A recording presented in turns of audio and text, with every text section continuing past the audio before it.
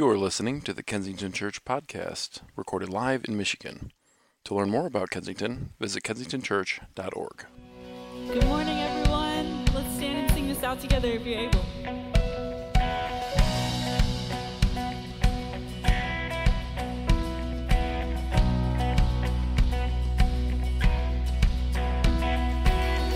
I saw Satan fall like lightning. I saw darkness run for cover. But the miracle that I just can't get over, my name is registered in heaven. I believe in signs and wonders. I have resurrection power. Yes, I do. Still the miracle that I just can't get over, my name is registered in heaven. Yeah, my praise belongs to you forever. This is my testimony from death to life. 'Cause grace rewrote my story. I'll testify. By Jesus Christ the righteous, I'm justified. This is my testimony. This is my testimony.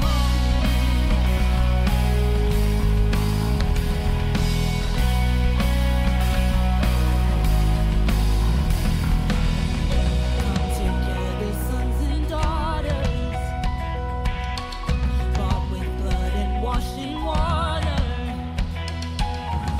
Sing the praises of the Spirit, Son, and Father. Our God will finish what He started. Yeah, our God will finish what He started. Oh, this is my testimony from death to life. 'Cause grace rewrote my story. I'll testify. By Jesus Christ the righteous, I'm justified. This is my testimony. This is my testimony.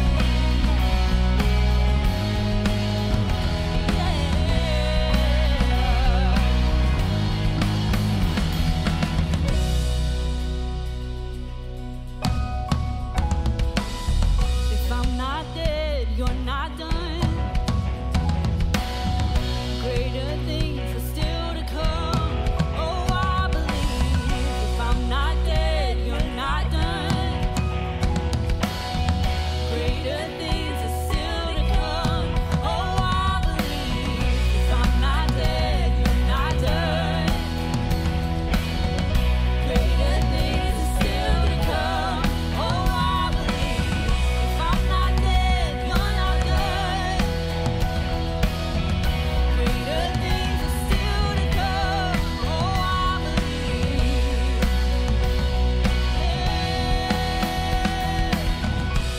This is my testimony from death to life. 'Cause grace rewrote my story. I'll testify. By Jesus Christ the righteous, I'm justified. This is my testimony. Oh, this is my testimony from death to life. 'Cause grace rewrote my story. I'll testify. By Jesus Christ the righteous, I'm justified. This is my testimony. This is my testimony.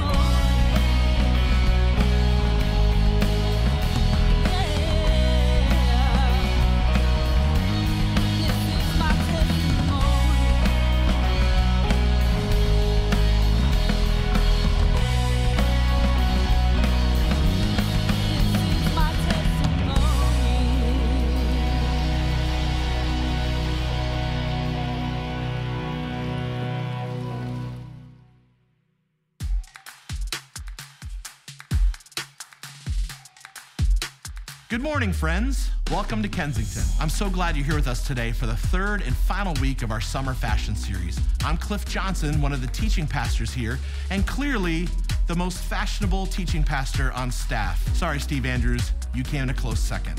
The rest of you, Craig, Joel, Andrew, Justin, Jeremiah, you really need to step up your game. We are so excited to tell you about our Hope Water Project event that's coming up. Here's Aaron Brissett to give you more information. Hi, my name is Erin, and I'm here to tell you that the Hope Water Project 5K and Fun Run is back. We thought we'd give you a little dose of 2021 and say, things may look a little different this year. But the only thing that's different this year is we're running later in the summer than normal. What's that? Normal? That's right. Normalcy will be brought to you this year by the Hope Water Project. For those of you who are new to the Hope Water Project, we exist to raise money and awareness to bring clean water to our friends, the Pokot in Western Kenya. Hope Water has installed more than 130 wells since 2012. These wells don't just bring clean water to the Pokot, because where there is water, there is hope, there is life, there is a future. And where these things exist, there is Jesus. This is our 7th annual 5K, and maybe the most special yet because we're gathering again as a community. And this year, we truly appreciate the gift this is. This event is awesome because everyone can participate. There's no need to be an Olympian. You, your family, friends, coworkers, and neighbors are invited back to normal to run or walk in person or virtually, if you still prefer, at the end of this July. This year, Traverse City will have their own 5K event on the evening of July 21st. Metro Detroit campuses will be running Saturday morning, July 31st at the Troy campus. We encourage you this year to BYOP. Don't know that one? Bring your own picnic. Bring a chair, bring a blanket, bring some food, and plan to spend a few hours hanging out, playing games, listening to music, and meeting awesome people in this community. At this time, in-person registrations will be limited to 500 participants. These spots will go fast, so reserve your spot and start fundraising today. If you aren't called to run or walk, we get it.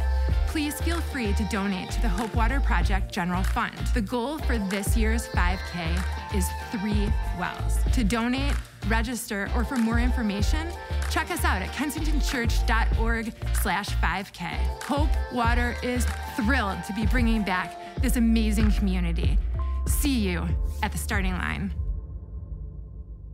So again, you can find more information about the 5K events at kensingtonchurch.org/5K. And I'll give anyone $1,000 of Danny Cox's money if you can beat Andrew Kim in the 5K. You should probably start training right now. I'd also like to tell you about our new series. I'm so excited about this.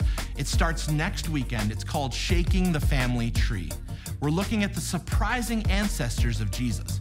If we trace back his lineage, we don't find perfect and pious people, not even solid citizens. God chose to include 4 special women with troubling stories as ancestors of our Savior for a reason. Join us for this 4-week series as we take an honest and maybe jarring look at the family tree of Jesus. Okay, back to our services now. Let's take a walk down the runway and see what God has for us today.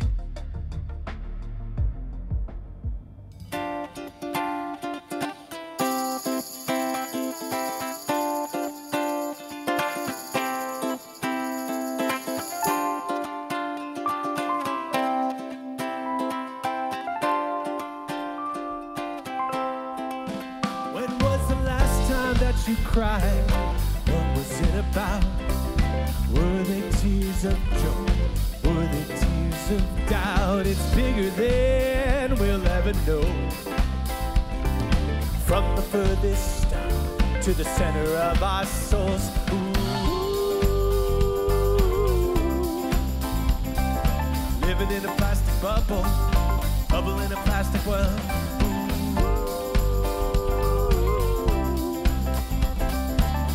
In a plastic bubble, and it's good. All this up and down, not sure what it's for. Not sure if I'm stuck inside my own metaphor. It's bigger than I'd ever guess. From the furthest stop to the center of our chest.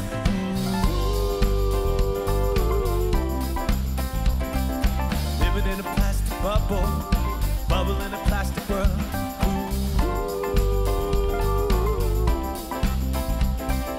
Living in a plastic bubble, and it's good.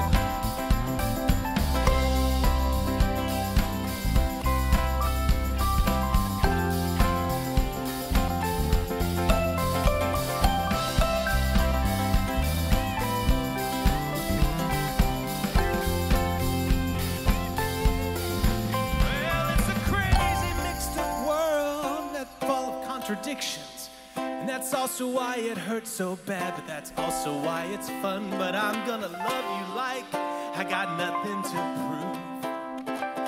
Feeling good in the pocket, like an old school groove.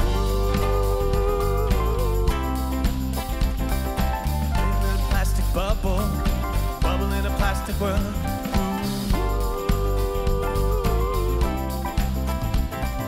Living in a plastic bubble and it's good. Living in a plastic bubble and it's good. Living in a plastic bubble and it's good.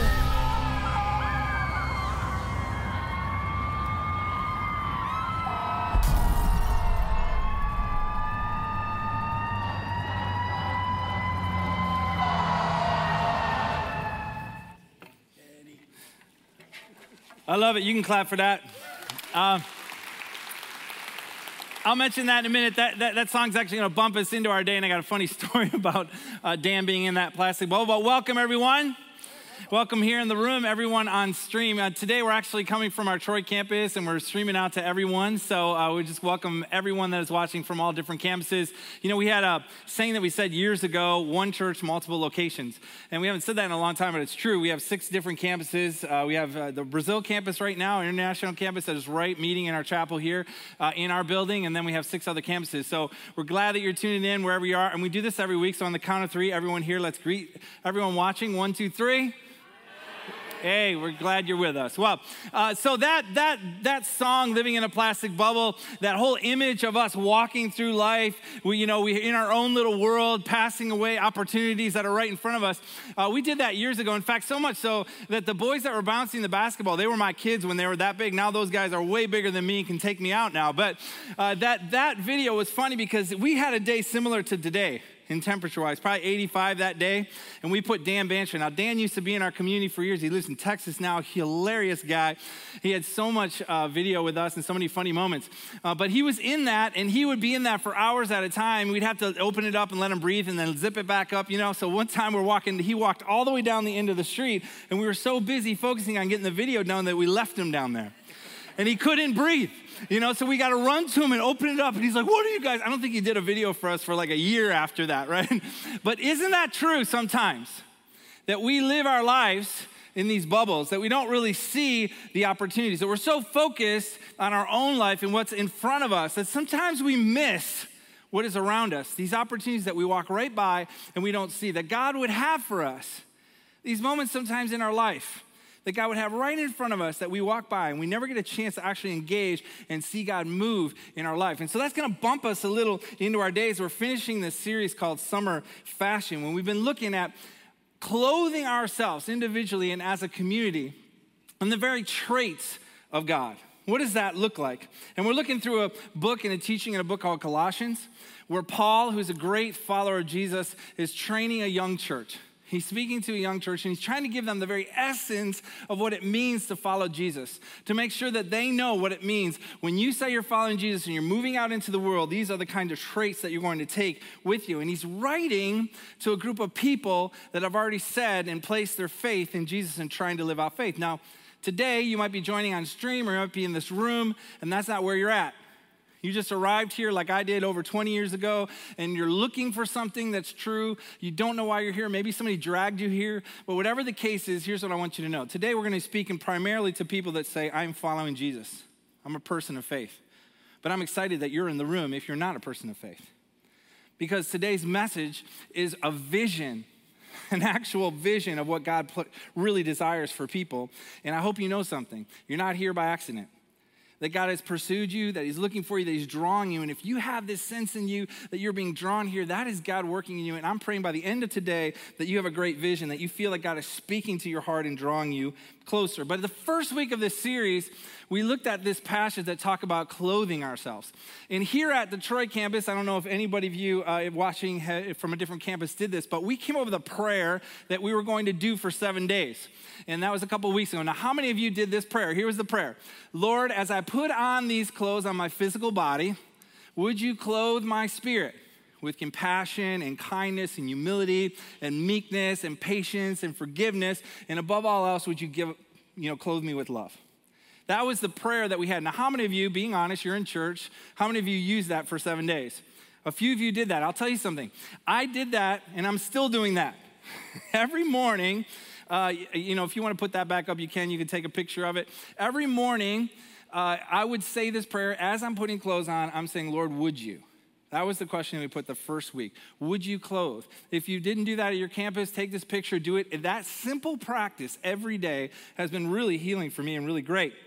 Last week, Andrew Kim just said, hey, in order to do this, we need an indwelling of the Spirit, meaning that God's Spirit has to move in us because this is a supernatural thing that's going to happen in us. And we need the power of God's Spirit to do that. So you can go back and watch that. And I like what he said from Kyle Idleman, who is a pastor and a writer. Kyle Idleman said in the Old Testament, it said God with us. In the New Testament, it said God in us, that God would actually send his Spirit to live within his people. So that people that have God's Spirit would then do what? They would actually have their hearts and their minds and their souls molded and shaped to go out to the community and reflect God's heart and mind and soul to a greater community. The Spirit leads and molds their community in compassion and kindness and humility and meekness and patience and forgiveness and love. And then today is a simple question. So what? Why? Why do we need to do these kinds of things? It's a pretty simple day today, but that's what we're asking. Why? What's the importance of us having a spiritual life? What's the importance of us approaching Jesus? What's the importance of Jesus being center of our life and clothing us with the traits of God? Why? Why do we need to do that? Is there a purpose? And I'm hoping by the end of today that you realize that there's a simple truth, and sometimes we know that things that are simple are not easy. There's a simple truth that can drive this community and us individually to change the world. And so I'd like to pray, and then we're going to jump in and see what God has for this particular service. I'm going to pray for Surfside, Florida as well. You know that there's the condo collapse there and a lot of things happening there, so I'm going to pray for that community too. Lord, thank you for this particular community. Thank you for how you've moved in this community over the years and the decades, how you're moving in this community now. And Lord, we really do want to understand, what does it mean to clothe ourselves? What does it mean to receive from you and only you the things that you can give us? And then take those and have those shape our lives so that we would have a purpose to move out into this world. And so, Lord, we want to know more about that. We want to understand what that looks like individually and collectively. And Lord, we do pray for Florida and Surfside community in particular as they're navigating this difficult moment in time. We pray for the families that are awaiting news. And Lord, I would ask that you would activate your faith community there to be a community that will stand next to, that walk with, that would bring your presence and your peace and your power and your love during this time. We thank you, Lord, that we have people all over this country, friends and family in that state, that are walking alongside people in times like this. We pray this in Jesus' name, and we say, amen. Well, hey, I would like to share something with you that happened yesterday. This beautiful moment in our community, actually. We were at a farm, Patrick Bell's farm out in Bruce Township, and we actually had a baptism service for our Cave Friends. Our Cave Friends is our special needs community here, and they are just a community that's very dear to me personally, but also to our entire community. They are such a gift. And so we got to do this baptism service. It was just a beautiful, beautiful time. People from here, it's our community from here at Troy and also from Orion. Michael Bouchard there is one of the pastors at Orion, and there's Patrick Bell there. And we got to walk through all of this. Last service, my friends Jim and Chris and Mark, that was a beautiful moment with David. We can only get him that far down, but it was so beautiful. He's such a great friend. And this guy here is really special to me. This is Chris. If you've ever come to the 9 a.m. service, he sits right here every single 9 a.m. service. And I'll tell you what, the guy gives me probably 15 hugs every week. So he's my hug, quota for the week. But that was just a beautiful moment. And then hold on him real quick. This is Christopher. I want to tell you a story about Christopher that happened yesterday. It was just really moving to me. So every time I baptize somebody, I'll say to them something like, have you decided to follow Jesus all the days of your life? Will you love him with all your heart, soul, mind, and strength? And then we baptize, right? Now, he doesn't know what I'm going to say to him. We don't really know each other really well. And so I lean into him and I say, Christopher, have you decided? Yes, I've decided. And he cuts me off. I've decided to follow Jesus every single day of my life. He doesn't even know what I'm going to say. I'm like, wow, okay, great. You're on top of this, And I said, okay, well, will you love? Yes, I will love God. He cuts me off again. With all my heart and soul and with all my mind. And I said, Christopher, with your strength too. And he's all my strength. And then he stops and he says this. And then I'm going to take God's love and I'm going to move out and I'm going to love people and I'm going to serve them and I'm going to go. And he starts preaching. And it was this moment where Michael's there and I'm there and both of us are, at least for me, I was tearing up. And I was thinking, here it is. This is the moment. This is a moment in this community where this person actually understands the very simple but difficult part of following Jesus, what we call the gospel, which is the good news. It says, I bring good news for all people. Christopher said it out loud. Before he ever went under the water, he knew what was going to happen. He was going to give his life to Christ. Christ was going to come into him, start to clothe him with the traits of God, start to breathe in him a vision. And all Christopher said was, this is what God's going to call me to do. He's going to move me out to what? Love people. We could go home because that is actually the message today. That's it. I'm not going to say anything else today other than what I just said. And you know what's fascinating about that? It's hard to love people. It's hard to do simple things of just stepping out in faith and going and loving people. And Christopher said, that's what God's going to ask me too. You know what God's going to ask you to do today? That same thing. Do you realize that each one of you has an environment or a sphere of influence that I'll never have, but you have it? And God's going to wire in you to go to the places that you're wired to be and to go and the people you're going to influence. And guess what you can do? Exactly like Christopher said. I'm going to go to my little space. And I'm going to share out of this clothing that God is going to put on me. I'm going to share that clothing with people. That's really my desire for us today. And when that happens, when those moments happen in our life, and each one of us have experienced it in some way, when that love transfers to other people, it is transformative. Changes people. God not only changes us individually, but he has a plan to change people through us. Years ago, when our youngest, my wife Amy's here too, our youngest was in elementary school. He had a really turbulent time. And it got so bad at one point that we had to remove him from public school. He had so much anxiety, so much hurt. And it was a tough time in our family because parents, you know this. When your children hurt, you hurt.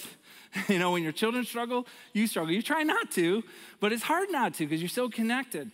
And so it was a really tough time for us, and we had to find a small community for our child to go into and start to heal and start to really get confidence back and start to figure out what this was. And so we found a small little Christian school not far from our home, and we went there. Incredible people, great principal, great teachers. They understood the situation. They knew that it was very delicate and it was very intense. And we show up there, and they understand what we're going through, and there's kind of set some stuff up. And they were amazing. But there was one person in particular, and I've told this story a couple of times before, that was really astounding. He was a part-time facilities person. His name was Robert. I didn't know the guy. But what I did know of the guy is he's really loud. He'd always talk like this. You know, he always scream, and he had this boisterous sound, you know? And so in the mornings when you'd pull up in the Circle Drive, we pulled up in the very first morning, he was out there and he was yelling at cars, let's go, move along, let's go. And he would keep us moving. So we pulled up, and our child was really anxious and nervous, and he doesn't want to get out of the car. He's kind of going into a grade. He's not finished yet. It's not the beginning of the year. It's kind of 3/4 of the way through. Sitting there, I say, hey, buddy, you got to go. You got to take a shot at this, you know? So finally gets up enough nerve, opens up the door, puts his feet on the pavement, head down, and this is what he hears. Bernie! This guy just screams our child's name out. I don't even know this guy. And here's what my son does. You know, he just walks in. He just had his head straight down, and he just walks in. Guess what? Every morning, every time he got out of the car, Bernie! This guy just screamed my son's name. I don't know how long it was. Maybe it was 2 weeks. Maybe 10 days, 2 weeks. I don't remember what it was, but I remember it. Because one day, my son put his feet on the pavement, Bernie! And my son looked back and said, Mr. Monroe, and screamed, and his head started to lift up. I want to tell you something. That moment, that moment was transformative. Because right before my eyes, knowing our situation, this stranger, who I later come to find out was part of our Kensington community and a follower of Jesus, he had compassion in his heart. He had eyes to see the one. He had this unbelievable clothing of God, and he stood out there in the most proud way and said, I'm going to call this kid's name out until he raises up his head. And I'll tell you something, he did that for 3 years for our son. He walked alongside of him, and we watched our son just come back to life. That's a simple thing to do, isn't it? But a powerful and transformative thing when God is working through a human being to see others and to yell out in compassion and love and say, I'm going to pour into you. You have that ability. I have that ability. It's in simple things that we do. And sometimes we walk into bubbles, these bubbles around our life, and we're so focused about the bubbles that we can't see what's around us. Now, here's what I want you to know. Some of you are here today because you're like our son. You need some healing. You need people to look at you and call out your name. You need Jesus calls you. You need healing. You need to sit here. You don't need to go right now. You just need to sit. You need to take in the love of Christ, and you need to really commit to Jesus in your heart and mind and soul. That's great. But some of you have to be reminded of the clothing you have on and the importance of what you have to give to the world.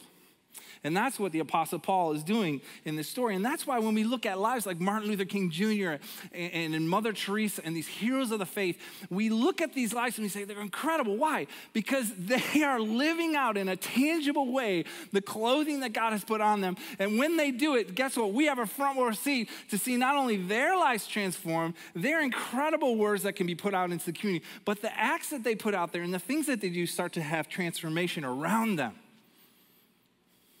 Why? Because we're connected. We belong to each other. Mother Teresa says it this way: when there is no peace, it's because we've forgotten that we do belong to each other. We belong to each other, and God has an ability to work through people, to move, and to actually go into a community and transform it through his people. And so today, what I'm hoping for, what I'm really wanting to see, is how our personal surrender to Jesus Christ is connected to the grand mission of God for all people. That God's people are designed to be people of good news for all people. And we're going to see this kind of progression in the letter that Paul's writing to this small little community. And we're going to work through chapter 3 in particular. And I'm going to go back to week 1, and I'm going to read you over a little bit of what we talked about then. And then we're going to go through these little bits of verses that we have this week. Colossians 3, Paul says this to his community. And he's saying it to us today. As God's chosen ones, holy and beloved, clothe yourself with compassion and kindness and humility and meekness and patience, and bear with one another and give forgiveness, forgive each other, just as the Lord has forgiven, we're called to forgive. And then above all of that, clothe yourself with love, which will bind everything together and create unity, will create harmony. That's the vision that God has for his church. Man, I'm just thinking out loud, but I rarely see that, even in church. Isn't that sad? But we have an ability and we have a calling to do that.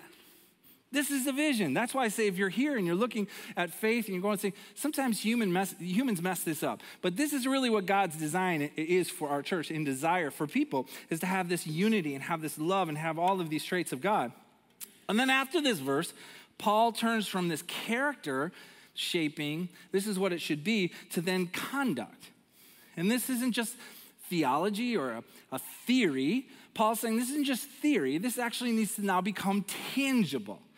That when you're in a community, that's what I desire for us, when we're in a community, all of us, that we're in this community, it's tangible. We can feel these kinds of things, that they manifest, that it has an effect on us internally and then eventually externally to community around us. I mean, can you imagine working out for years and years and years and you look exactly the same after 10 years? No, you're going to work on this stuff, and God's going to work in you and us as a collective group, and over time, he's going to manifest these things out, and they should have an impact in the communities around us and around the world. So Paul talks about these traits, and then he turns it into conduct, and this is what he says in Colossians 3:15. He said, and let the peace of Christ rule. Say that, and let the peace of Christ rule. One more time, let the peace of Christ rule. In your hearts. Great. I wasn't asking for that, but it was beautiful. But let the peace of Christ rule in your hearts, to which indeed you were called in one body, and be thankful. He's saying this. let God's peace come into you, and that peace is actually going to create a unity, a oneness, and that oneness is going to create gratitude and thanksgiving.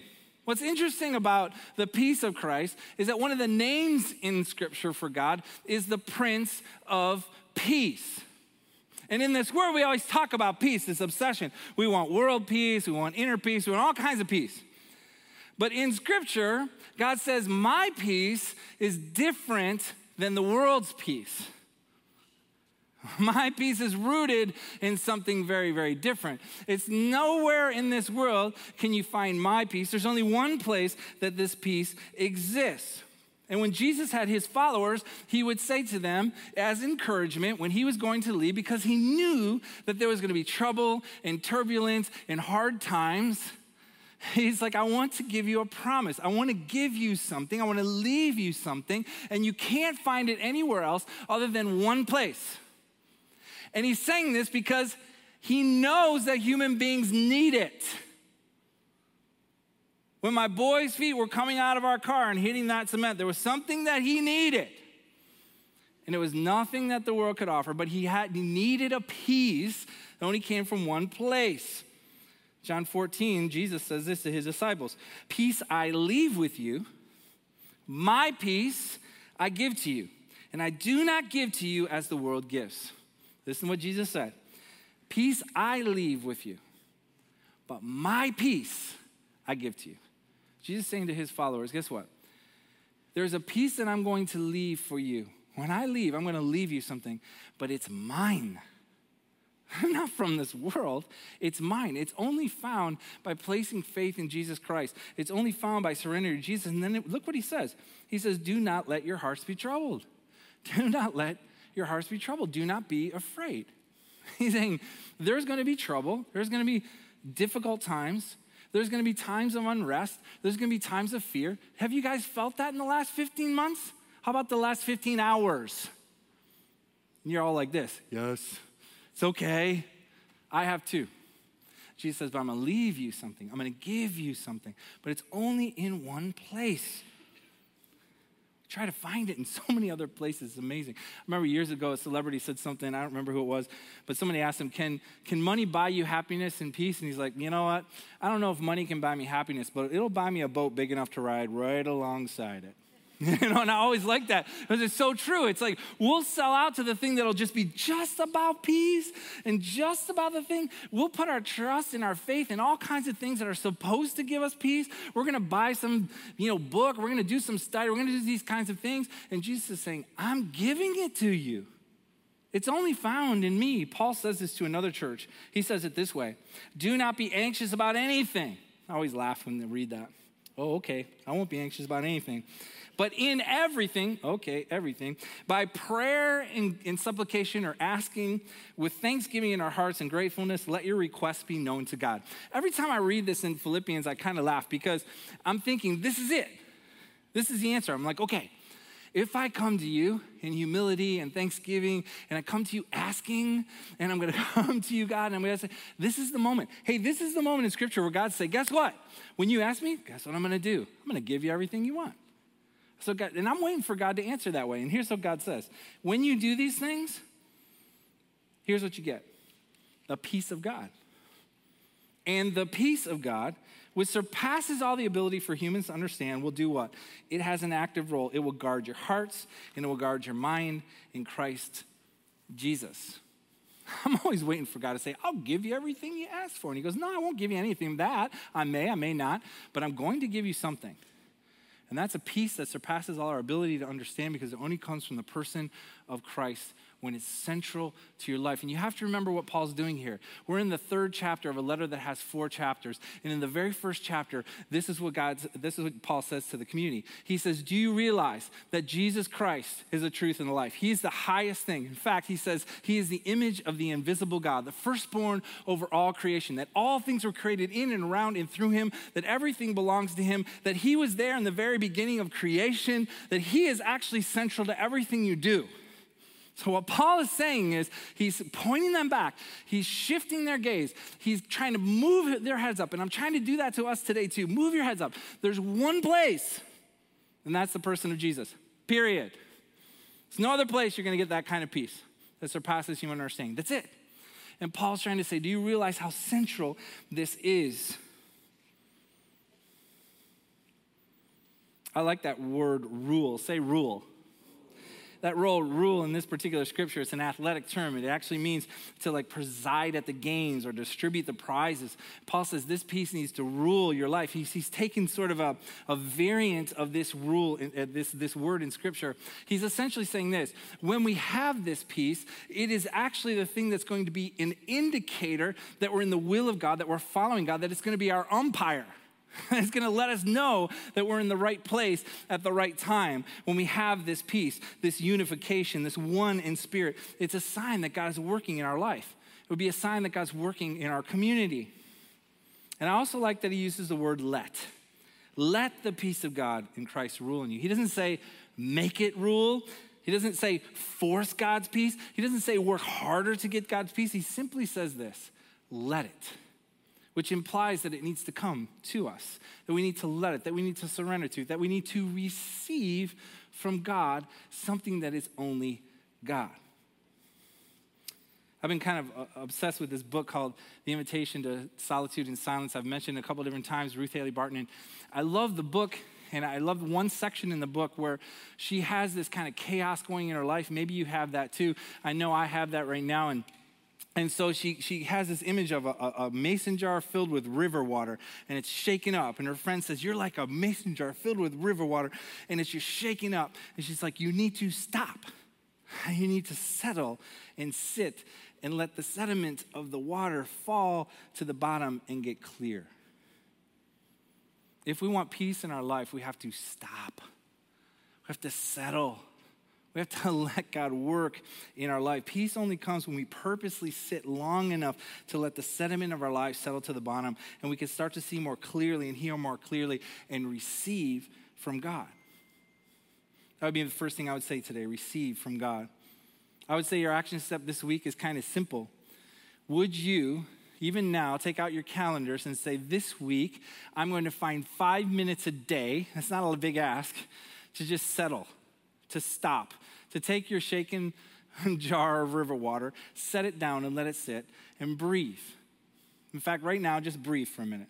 Just breathe out. Don't breathe too much, but just breathe out a little and just rest for a minute. Would you do that this week? Every single week. If you have kids, just give them $10 and tell them to go somewhere. But, just get time where you can settle down and you can just rest and have time with God, because it's in those moments where God starts to let you receive what's only comes from him. I like what Henry Nouwen says. He's one of my favorite authors. He says, without solitude, it is virtually impossible to live a spiritual life. We do not take the spiritual life seriously if we do not set aside some time to be with God and listen to him. So the first thing this week is to receive from God. The second thing that Paul says in Colossians is dwell in God. Colossians 3 says this. He says next, let the word of Christ dwell in you richly. Teach and admonish one another in all wisdom, and with gratitude in your heart, sing psalms and hymns and spiritual songs to God. And whatever you do, in word or in deed, do everything in the name of the Lord Jesus, giving thanks to God the Father through him. Dwell is simple: to find a permanent space in your heart, in your mind, in your soul, to linger over, to ponder deeply, and to make space for God's what? God's word. Now remember, Paul's continuing. He didn't have the New Testament teachings at this time. He's saying, would you be willing to go back over this letter and dwell on it? Think about the words of God. Go back to the scripture you do have and learn it. And in this day, there are so many ways that we can learn the word of God. There are so many ways that we can be in the word of God. And he's saying, would you let that dwell in you richly? Meaning, would you let it to become a permanent part of who you are? Would you receive peace, but would you start to dwell in God? Read his word, understand it. Let God speak to you through his word, to the point where it's so rich that you start to have unbelievable gratitude and singing and thanksgiving. You know what it's like? Here's what dwelling in the word of God really looks like. Benny! That you sing out. You shout out things to people. You start to sing hymns over people, that it starts to be so part of your heart, mind, and soul that it comes out of you, that the things of God and the word of God starts to actually clothe you and become part of your being. Proverbs says it this way: my child, keep my words and store up my commandments with you. Keep my commandments and live. Keep my teachings as the apple of your eye. I always think that it's kind of a cheesy frame, but if you're a parent, you know something. You look at your child and you say, boy, you're the apple of my eye. What is that? You are the thing I'm putting all my focus on. You're the thing that I think about and dream about. God's saying, do you do that with my word, with the things that are very of God? Bind them on your fingers. Write them on the tablets of your heart. This week, I would encourage you, this summer, make your reading list, make the Bible part of that. We have all kinds of things we want to do this summer. I get it. We're coming out of a particular season we want to run, and I'm just asking you every day, would you read? There's so many ways to do this. In fact, this week, I actually went on to YouVersion, which is a Bible app that you can download. I'd say download it right now, YouVersion, all together, one word. Just download that app. And they have a study on peace. They have about 25 studies on peace, and you can do both of those together. Just download it now. Make it part of your day. God's saying, would you actually let me dwell richly in you? Receive from God. Dwell in God's word. And then the last one is this, move with God. Here's what I think is so interesting about this passage. He says, receive this peace, dwell richly in the word of God. And then it almost like, boom, he just makes a turn. And he goes right into relationship. You know why? Because our faith is actually activated in relationship with other people. And listen to what he says in Colossians 3:18. Wives, be subject to your husbands as fitting in the Lord. Husbands, love your wives and never treat them harshly. Children, obey your parents in everything. Parents, write that down, post that in their thing, just use it against your kids. But children, obey your parents in everything, for this is your acceptable duty in the Lord. I look at these ones here. You're telling them to do that right now, aren't you? You're telling them right now. You got them. You guys are done now. It's in Scripture. I'm teasing you. Children, obey your parents and everything, and then fathers, don't provoke your children, or they may lose heart. Slaves, obey your earthly masters and everything, not only while being washed, but wholeheartedly fearing the Lord. And then it says, whatever your task, put yourself into it, as done for the Lord and not for the master, since you know that from the Lord you will receive. Say that line. From the Lord you will receive the inheritance as your reward. You serve the Lord Jesus Christ. I think it's fascinating that Paul goes right to marriage, right to family, right to work, right to different kinds of relationships. He goes right into relationships. Why? Because I've learned more about faith in my 30 years with Amy than anywhere else. There's so many things about marriage I'm like, I can't do it. And God will say, here, let me show you. I can't do it in parenting. I can't do it in this community.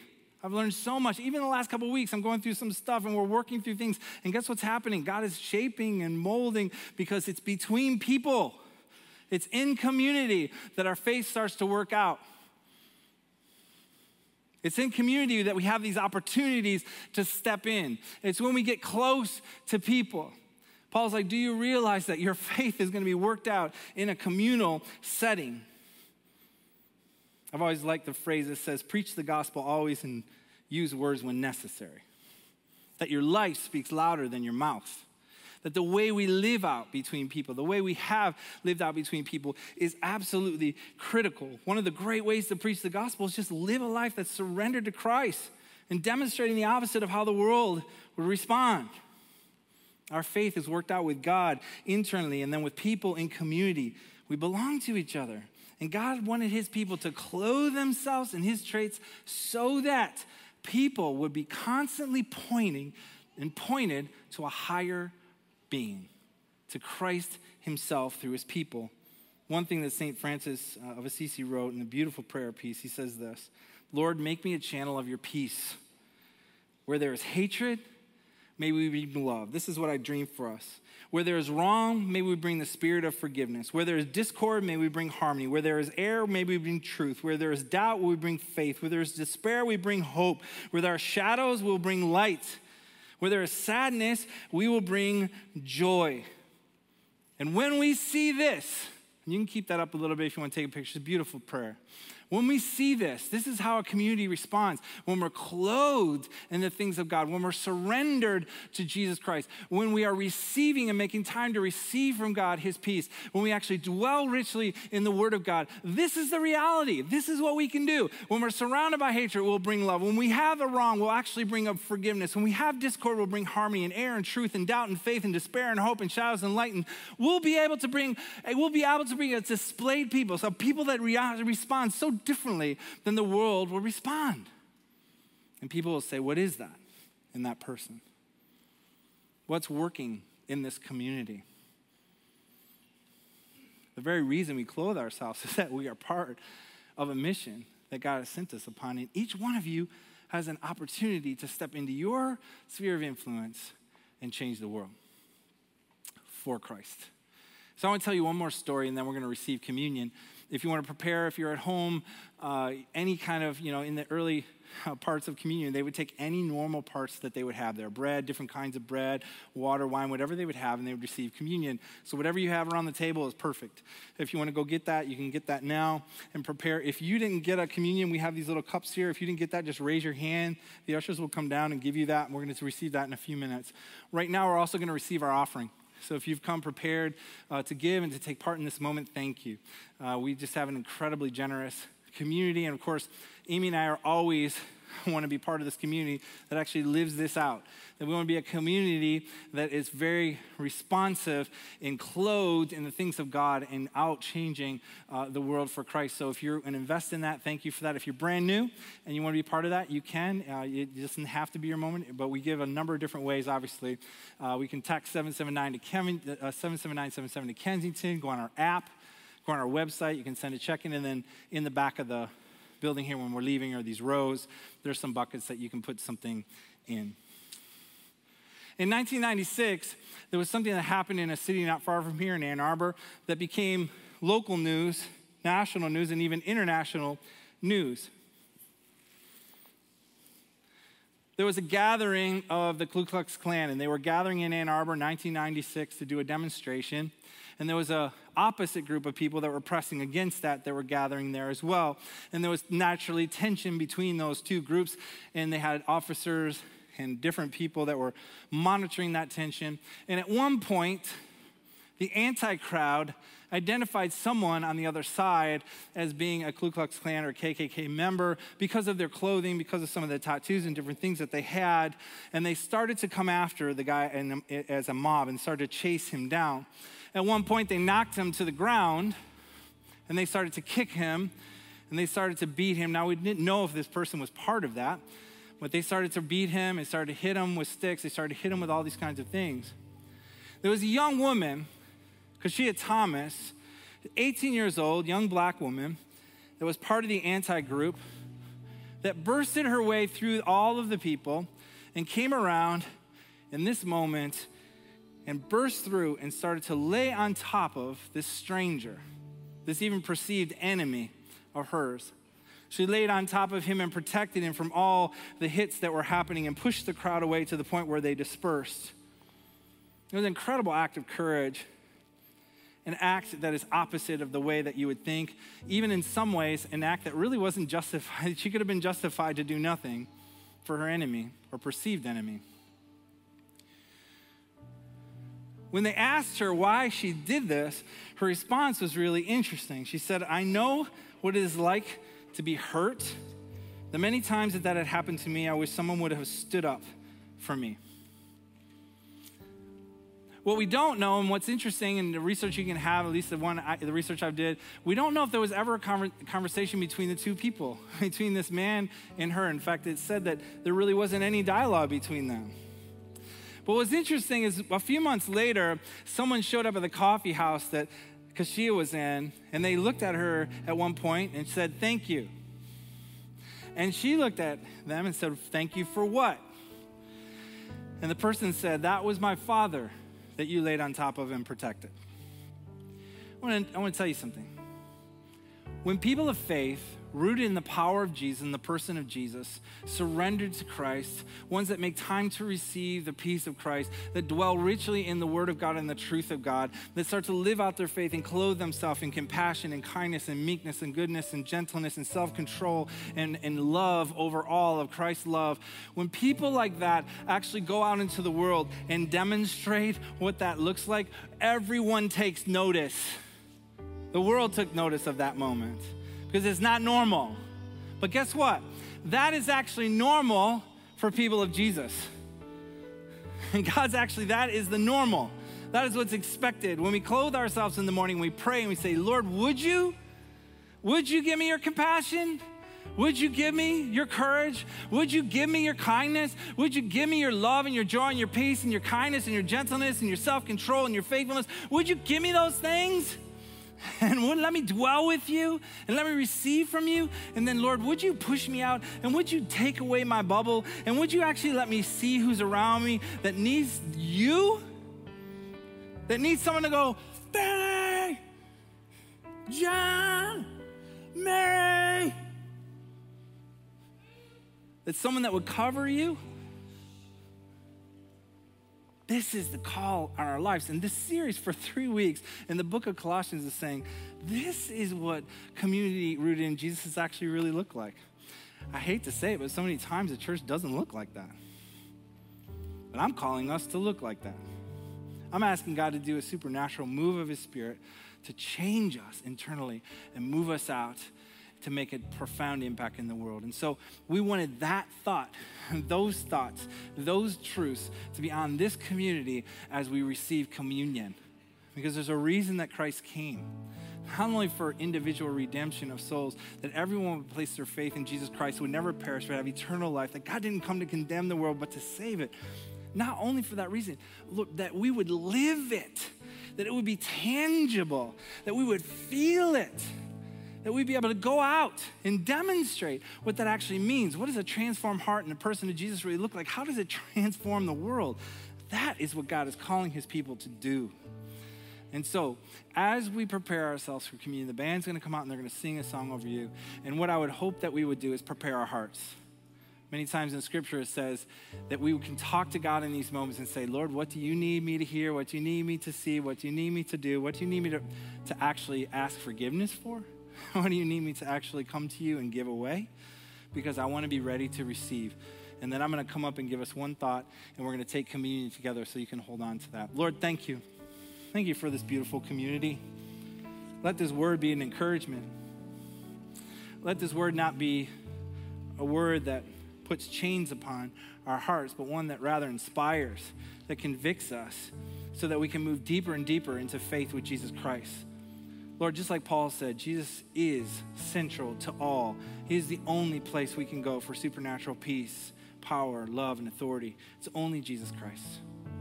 Father, would you bring us more of you and less of us in this moment? Would you draw us closer to you?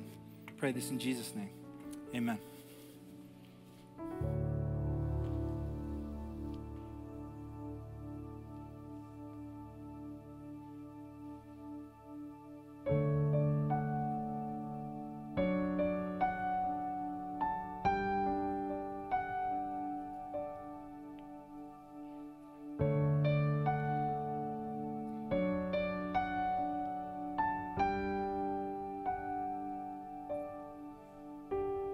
You came to the world you created, trading your crown for a cross.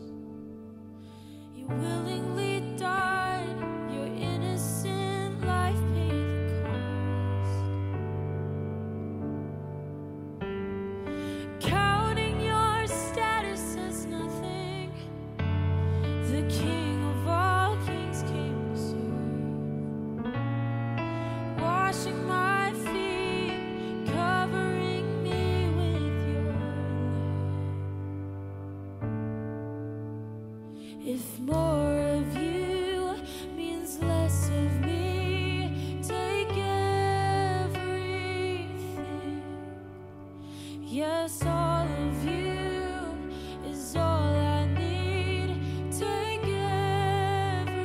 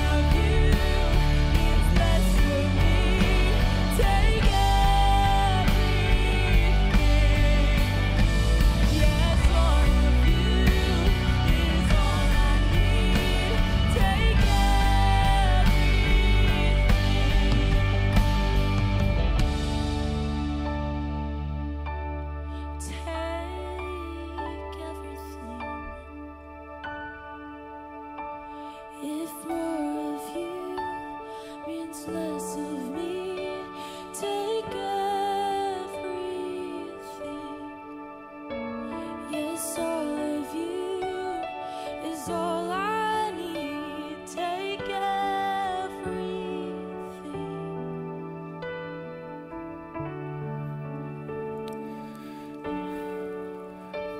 Jesus held up his first followers when he knew that he was going to go to the cross, and he wanted to give them a gift, a ritual, something they could do for centuries now that would be a moment to remember exactly what this moment was going to be when he gave his life for all humanity on the cross. But there's a beautiful scripture that Paul writes in the book of Ephesians that gives a huge weight, which is a massive weight to the cross. But this is a huge vision, rather, for the weight that really happened on the cross, what it actually means, how it will impact generations, what the big vision of the cross was. And he writes it in Ephesians 2. And at this point, there was a moment where Paul realizes, and Jesus' followers realized, that he was for the world, not just a small group of Jewish believers, but he was going to be for all people. And there was this tension between the Jewish people and all the rest of the world. And Paul says it this way: therefore remember that formerly you who are Gentiles, which would be everyone that wasn't Jewish, including many of us, or not all of us, for you who were Gentiles by birth and called uncircumcised, for those who call themselves the circumcision which is done in the body by human hands, remember that at that time you were separate from Christ. You were excluded from citizenship in Israel and foreigners to the covenant of the promise. You had no hope without Jesus and without God in the world. But now, say but now. Those moments in scripture, but now, are beautiful but nows. I mean, it's like but now, but something has changed. What has changed? In Christ Jesus and only Jesus, you who once were far away have been brought near by the blood of Christ. I can't help but think in my life where I met Jesus and I was drawn near. That's why I said anyone that is watching on stream or hearing it later in the week or in this room that you came in and you're like, I don't know what this is. Guess what? God is saying, come near. He's saying through the sacrifice of Christ, through belief and faith in Jesus Christ, you are drawn near. For he himself, Jesus himself, is our peace. For he has made two groups one. He has destroyed the barrier, the dividing wall of hostility, by setting aside in his flesh the law with its commands and regulation. His purpose, don't miss this, his purpose, Jesus' purpose, was to create in Christ one new humanity out of two, thus making peace. That's Jesus' purpose, that's his heart, that's his desire. And in one body to reconcile both and all people to God through the cross, by which he put to death their hostility. He came and he preached peace to you who were far away, and he preached peace to those who were near. For through him, we both have access to the Father by one Spirit. That is an epic and incredible vision of the cross and why Jesus came. And God wants to work in individuals to take that kind of power and peace out into the world. And it only found when we surrender our hearts and our minds and souls to Jesus Christ. Like Christopher said in the baptism, now what do I do, Jesus? I surrender my heart to you, and now I go and I love humanity in your name. So when you take the bread, I want you to take it in that spirit, that Jesus would give all for all people so that we would be able to clothe ourselves in the traits of Jesus Christ and share them with the world. Let's take the bread together. My favorite scriptures about the blood of Christ is how it washes over us and makes us white as snow. The sacrifice every day when I wake up and I put on my clothes and I ask God, would you? God is saying, my mercies are new every day. Every day I wash over you. My sacrifice is there for you. I wash you white as snow. Start clean. My mercies are new every day, and we move into the world. As you drink this, let it wash over you in that spirit. Jesus, we thank you. We thank you for the sacrifice. We're not worthy. of your sacrifice. But we are grateful for your sacrifice. So Lord, would you do a work in our community? Would you have our hearts surrender deeper and deeper to you, dwell more richly in all that is of you and your word and your truth? Would you teach us how to slow down and place our trust and faith in you and you only? Would you help us receive from you peace? And Lord, would you have us be humble enough to say, Lord, would you clothe us with all of these things so that we can move out into the world, we can serve people, we can love people. We're grateful, Lord, for all that you're doing in our midst. And we pray this in your son's name, in Jesus. Amen. Well, we wanted to put an exclamation point on this day and on this series, and so we wanted to end with some energy and push us out into the community. So if you're able and you're willing and you'd want to, please stand and let's sing out this song. This talks about the glory of this moment. Let's take this together.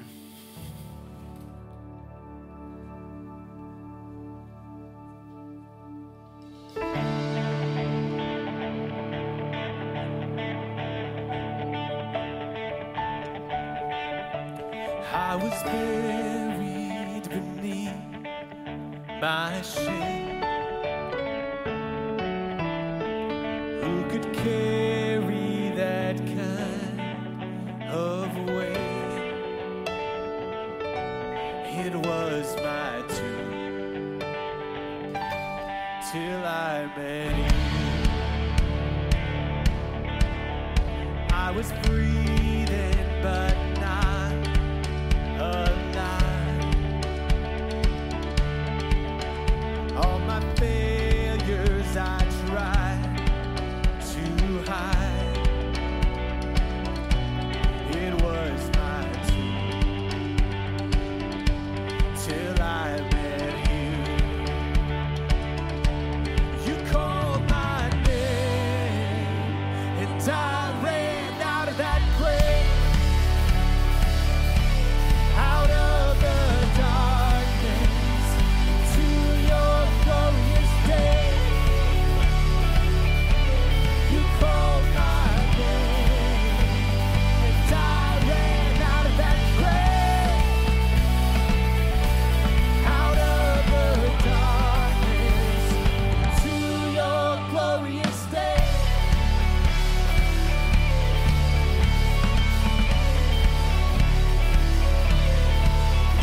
Now your mercy has saved my soul.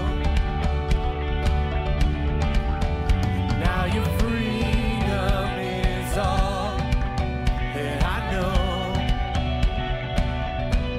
The old man knew Jesus when I met you.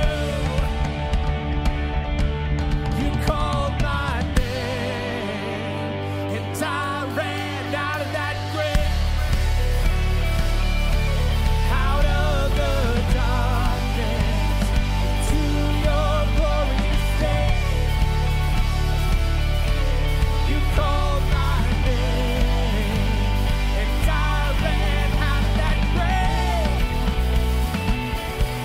Out of the darkness to your glorious day.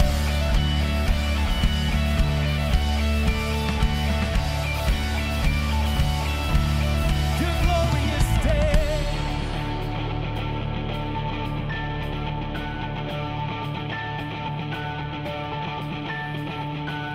I needed rescue, my sin was heavy. Chains break at the weight of your glory. I needed shelter, I was an orphan, but you called me a citizen of heaven. When I was broken, you were my healing. Now your love is the air that I'm breathing. I have a future, my eyes are open, 'cause when you called my name, shout it, I ran out of that grave. Out of the darkness to your